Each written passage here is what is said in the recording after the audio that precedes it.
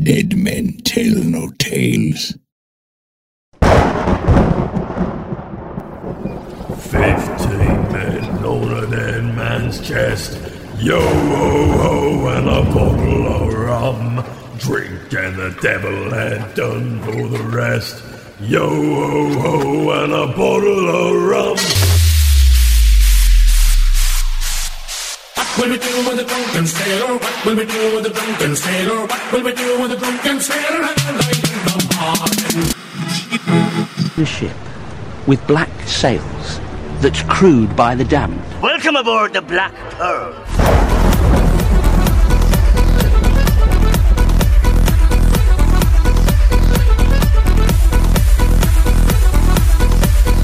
Welcome to the Black Pearl Show, a Pirates of the Caribbean Minute podcast where we analyze, scrutinize, and plunder the Pirates of the Caribbean films, one blimey minute at a time. I'm Scott Artist from ScottArtist.com. And I'm Heather Artist from BlackPearlMinute.com. Thanks for joining us for minute 21 of Dead Man's Chest. I got nothing. I just was planning to roll right into the minute. Is everybody okay with that? A lot this I have. season. I figured let's just roll with it because we got stuff that we can put into bonus episodes, and if we get around to posting those and doing that, I'd like to save it for that as opposed to going through all my stuff ahead of time. Okay, sounds good. And it also keeps us on a nice 30-minute pace, which is kind of where I aim for these days.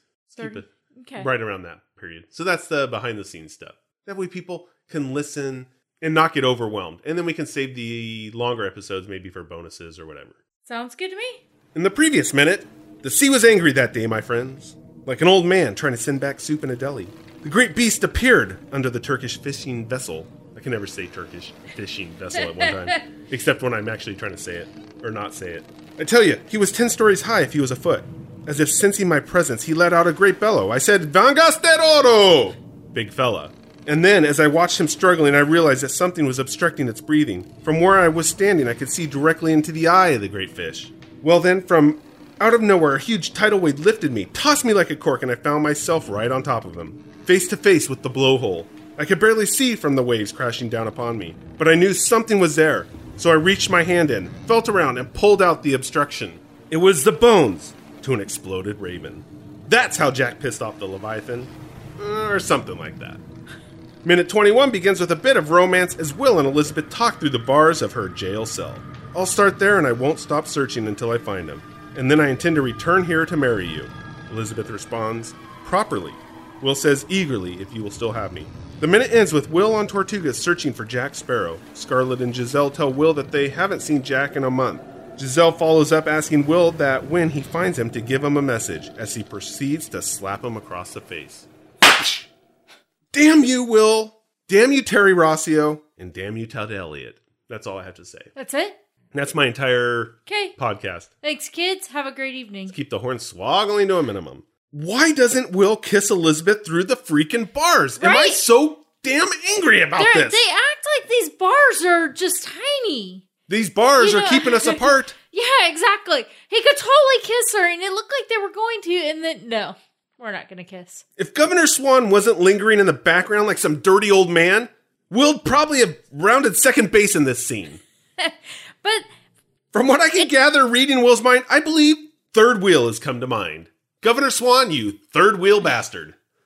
That's all I have to say. Well, you know what? Elizabeth's sitting here saying, I'd have you already if these bars weren't here. Hey, I got stuff to say about this whole thing. Oh, yeah. And that's in it. And Governor Swan didn't like that too much. In fact, he didn't. He did a callback from Black Pearl, Curse of Black Pearl. Did you notice this? Of course I noticed it. It's like him breaking Will's neck. Or his...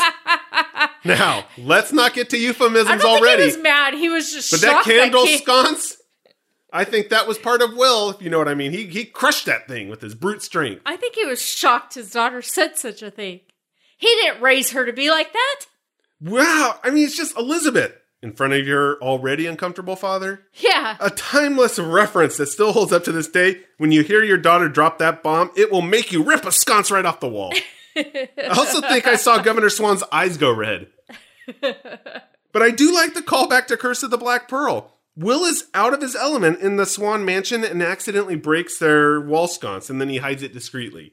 Here, Governor Swan accidentally breaks the sconce off the wall when he's like maybe trying to divert his attention. He's a little out of his element also, by the way. He's trying to divert his attention. He doesn't want to hear what's going on. Well, he doesn't want to see the hot and heavy Elizabeth and Will action here. No, and everything is probably just echoing around this room anyway. I'm sure. In his mind, it's bouncing off his ears. Yet he makes no attempt to drop it quietly. I think he was trying to send a message for them to wrap up this visit before it goes conjugal. That's what was going on. That, or he just thought he made enough noise breaking it off. I'm sure that was it. It didn't matter. Okay, they know I broke it, so I throw it down. Hey, a father doesn't want to hear or see that stuff. No. But I do like the turn of the tone from this instance to the first time. It's now the governor's turn to be uneasy with the situation. It's a little payback, I guess. This gets back to what you were asking yesterday. Elizabeth caressing Will's face. The fact that Will's wedding night was spoiled, I seriously was waiting for him to just want a conjugal visit here. So why doesn't he kiss her? From his point of view, not the writers. I mean, I know what the writers are saying, and I'll talk about that in a second. But why doesn't he kiss her? I know you jumped ahead. You were all ready to go to the action. Heather was skipping the foreplay and going right to the action, as opposed to setting it up here. I don't know what to say about that. But instead, Elizabeth perhaps drops that euphemism, which is just as good. But why doesn't he kiss her? I don't know. That's weird, right? Yeah. Because she says something, and this is the euphemism part, if it weren't for these bars, I'd have you already. Perfect time to kiss her. What the hell? Yeah, perfect time to maybe kiss, poke, whatever you want to call it. With Dad in the room. Hey. Maybe that's why they didn't kiss. These people in the 18th century were animals. Maybe that's why they didn't kiss, because Dad was standing right there. That's possible. You know? Did they kiss in front? They kissed in front of him, though, right? In Curse of the Black Pearl at the end. Now I got to go back and look at that. Damn it, did they? I believe they did. Yeah, he turned his back. Yeah, he turned his back and walked away. So this has already happened. This was kind of under the altar-like setting that you called me out on. This is not a very romantic place to kiss either. So, he could be leaving forever. He could come back and she may be gone. He doesn't know what this Beckett character, Darth Cutler Beckett, is going to do. Very true. So I don't know why she doesn't kiss him, and vice versa. Yeah, I don't.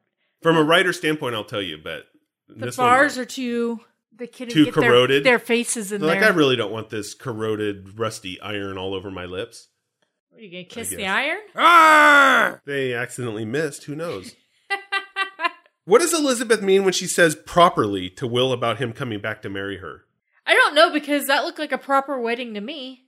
I don't know. I'm at a loss. Does that mean to redo the pomp and circumstance of the wedding that got rained out?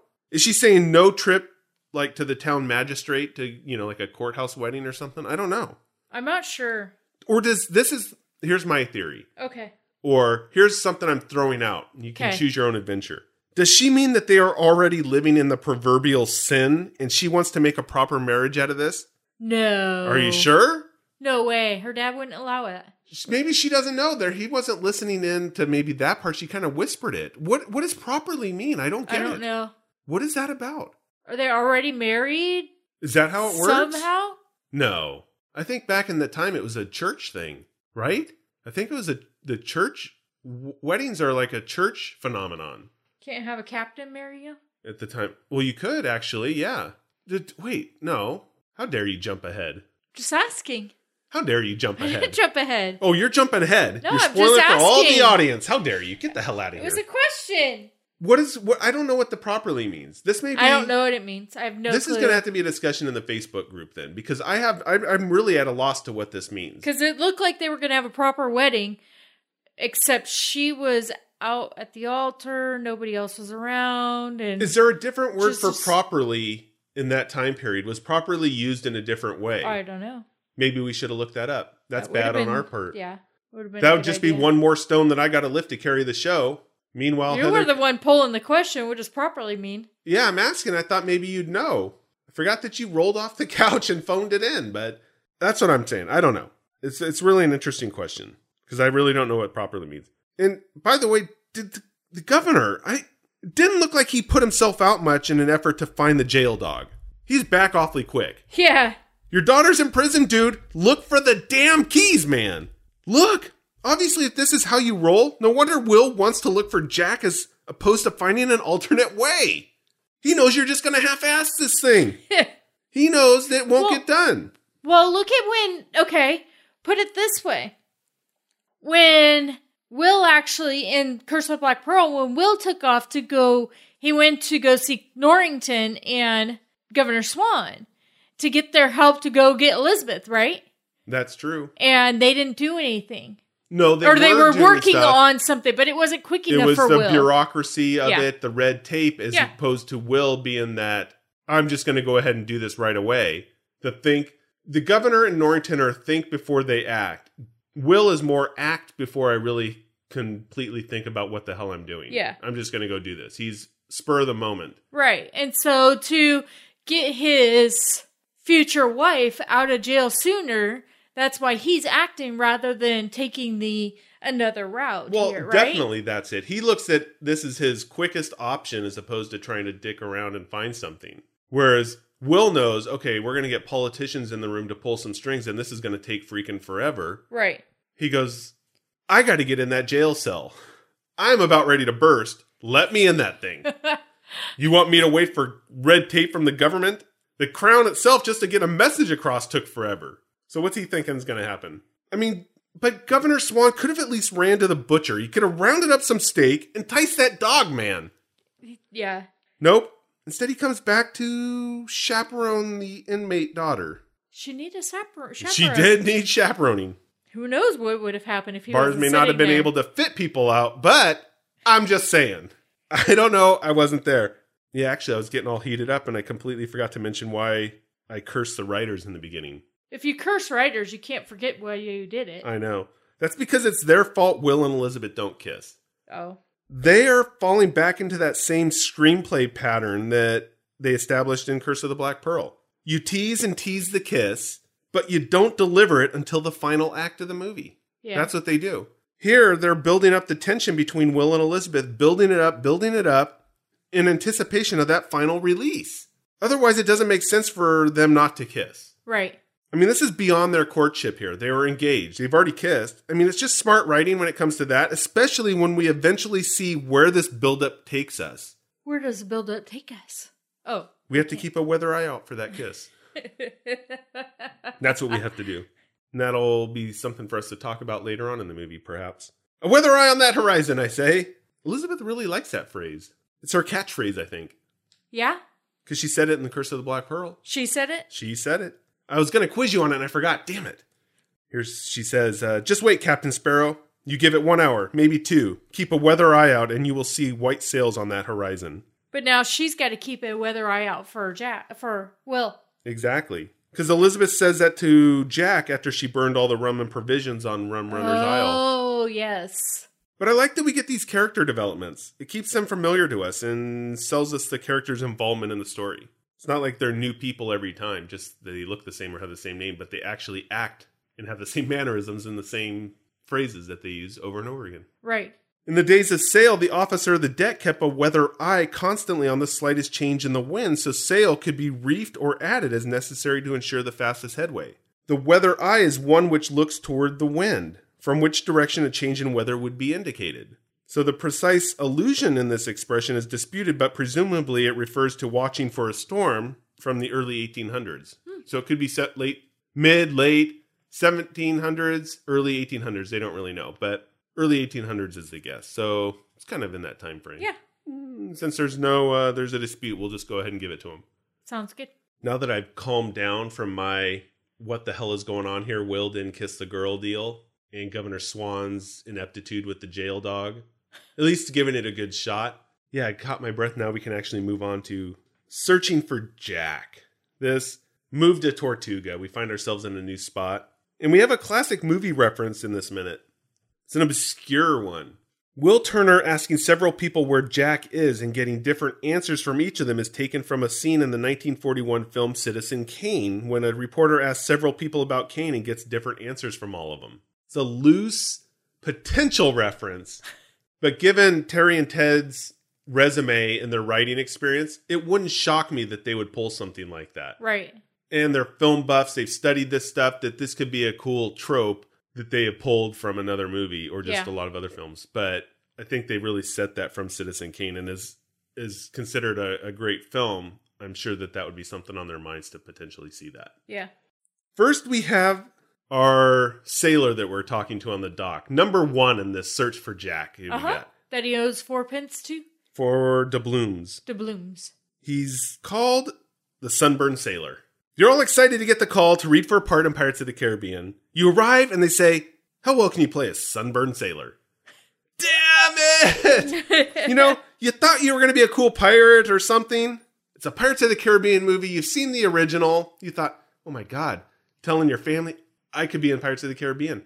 I may be like a skeleton pirate. I don't know what's coming up. Ooh, sunburned sailor. At least he had a line. That's true. I'm not saying they didn't have a line, but wouldn't it have been cool to be something else than the sunburned sailor? Well, of course it would. Well, that's all I'm saying. The sailor had dealings with Sparrow and ended up being owed 4 doubloons. The man owned a small fishing boat and was in charge of a small crew. There you go. And that's about all we know from our sun-loving friend here. Well, except that he was played by Maury Treadwell. Hey, that's a Treadwell reference for all you Star Wars and Star Wars Minute fans out there. He's a droid. Oh, okay. There you go. He has a few TV credits, not Treadwell, because he does, but Treadwell, the actor, not the droid. Mostly does stage acting, though, and Maury trained at the National Youth Theatre of Great Britain and Guildford School of Acting. Next we have, ready for it? Yep. Fisherman-Montage. Damn that name. It's worse than Sunburn Freaking Sailor. Yeah. Because you're not even important enough to have a descriptive name next to your fisherman title. It's montage. It's more like with parentheses behind it, like, oh, you're the fisherman that was in the montage. So you're not even as important as a regular fisherman. Yeah. You're just a montage fisherman. This man is identified as being half blind, though, in a version of the script, Pirates of the Caribbean Dead Man's Chest, is found on IMDb. Oh, really? So he did have something. He's like, I'm the half blind guy, the sailor. I'm the half blind one. The half blind fisherman. I've scored, honey. I am half blind fisherman. And then you roll the credits, montage. and they're like, where are you? What? Fisherman montage? Blow me down. Shiver me timbers. What the hell? Damn it. This is all just craziness that happens there. He had at some point heard that the notorious pirate Captain Jack Sparrow was in Singapore, and he was, quote, as he says, drunk with a smile on his face. And as far as I'm concerned, in Singapore. that you bet your ass we know what happened in Singapore. Sounds about right for Jack, though. Yeah. Jack informed us what had happened in Singapore, what happens in there. Stays in Singapore. What happens in Singapore stays in Singapore, unless you're Jack telling Mulroy and Murtaugh about corsets and how to finagle them. That's why we haven't seen Murtaugh and Mulroy yet. They're training in Singapore right now. They're thinking to themselves, we got to really work on this corset thing. Should we go to Singapore? That sounds about right. Jim Cody Williams has 82 credits on his acting film resume and is our fisherman montage. He mostly plays quirky characters like we see here, kind of the bearded Grizzly Adams type. Credits in movies include things like Truck Driver, Shocking, Hillbilly, ooh, don't go reaching for that, Monster Truck Driver, Big Biker Dude, Thug, Bearded Cowboy, and you get the gist. These are the types of characters. I kind of see a thing with all these. Yeah, there's kind of a connection, if you will. We way. need a burly guy. Hey, how about Jim Cody Williams? Yeah, sounds about right. Then, of course, we round out the minute with Scarlett and Giselle. Oh, this is so rude. It is. I mean, there's not much to say about the characters. We covered them in depth in season 1 and the Wedlock bonus episode. But let's just say they are both still bitter about this whole incident. Yeah. I mean, I guess you can't blame them for the whole bride auction debacle, but taking it out on Will, no, that's just a little bit rude. It's very rude. What I really love about this particular scene is the pleasant, friendly look they have on their faces. Yeah.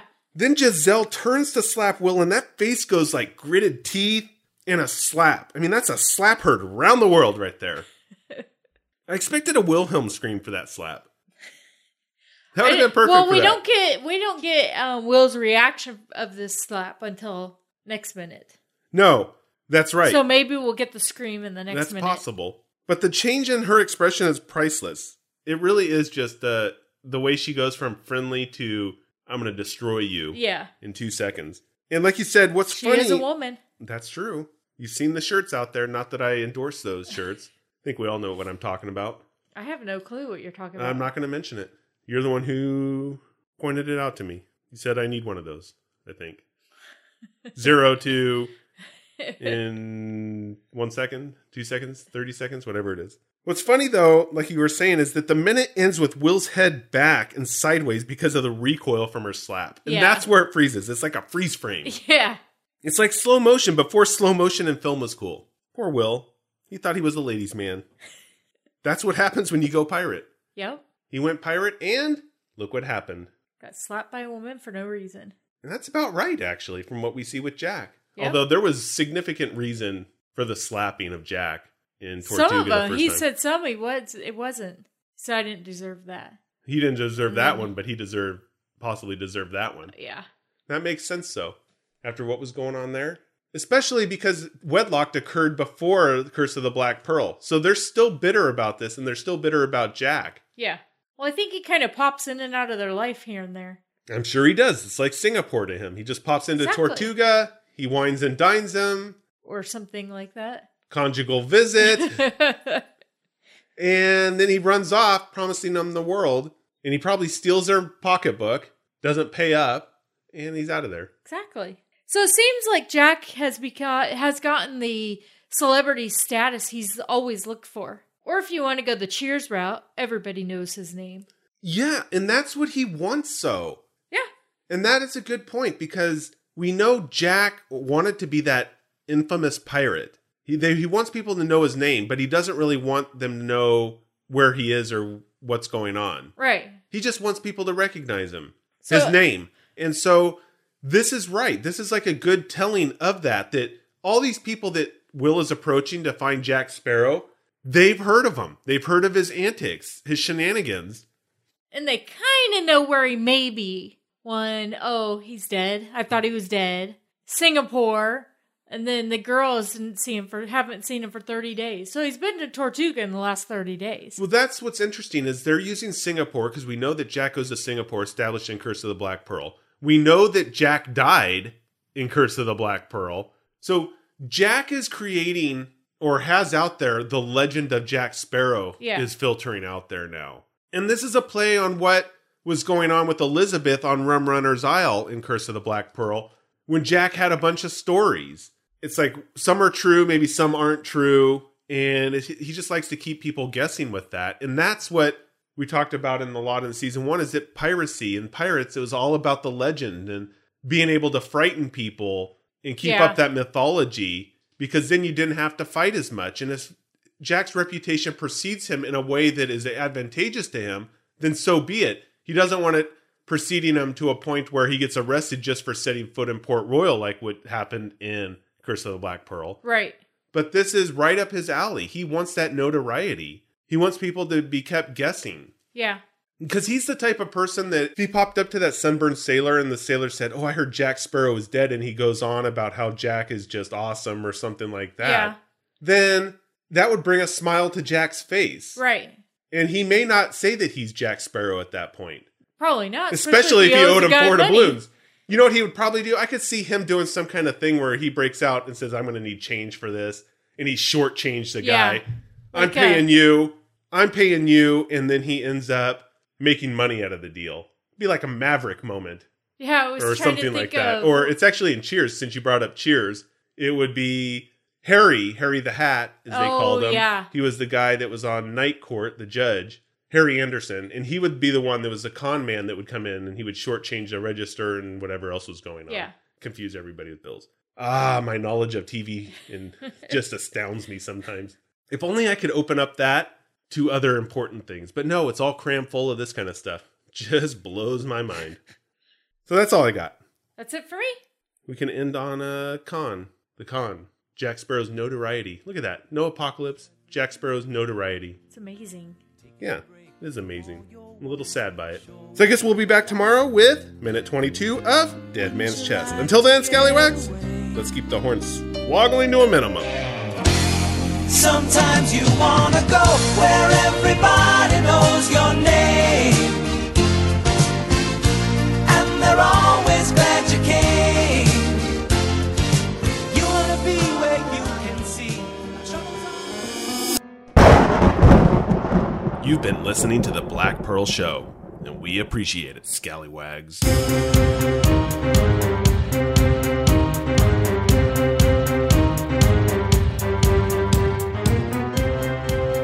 Heather, I know you're still on pirate time and kicking back with the booze, but you may have noticed... Actually, who am I kidding? The only thing you've noticed lately is the inside of the Faithful Bride Tavern. Anyways, our procrastination has paid off yet again, and Season 2 is here, and we are woefully unprepared. Maybe we can distract people with the Jack Sparrow wave of the hands and send people across that thing called the internet. Check us out on Facebook.com/Pirates of the Caribbean Minute, Twitter.com/Black Pearl Men, Instagram.com/Black Pearl Show, SoundCloud.com/Pirates of the Caribbean. That's for best of clips. And by all means, give us a plug and review on iTunes. We'd appreciate it, mateys.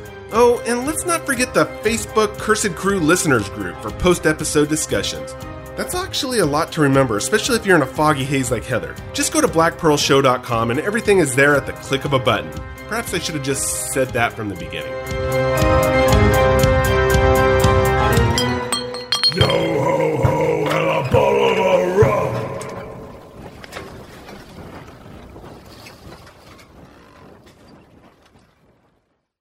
This is a Shoutreach Media production. Pirates don't need no stinking disclaimers, but just for fun, I think all you dirty, filthy bildrats know that Disney and Bruckheimer Films have no affiliation with us at all, and we have none with those bloomin' cockroaches. We talk about Pirates of the Caribbean, which is their property, and all that other fun stuff. But I think it's obvious what's ours and what's theirs. There's no need to blur the lines or stir up a bloody rum-filled sweat. As for the music, that's with permission or licensed under Creative Commons. So let's give a shout out to Ross Bugden, Six Nail Coffin, and Tommy Wynn. The rest, well, that's just me. Oh, and maybe Heather.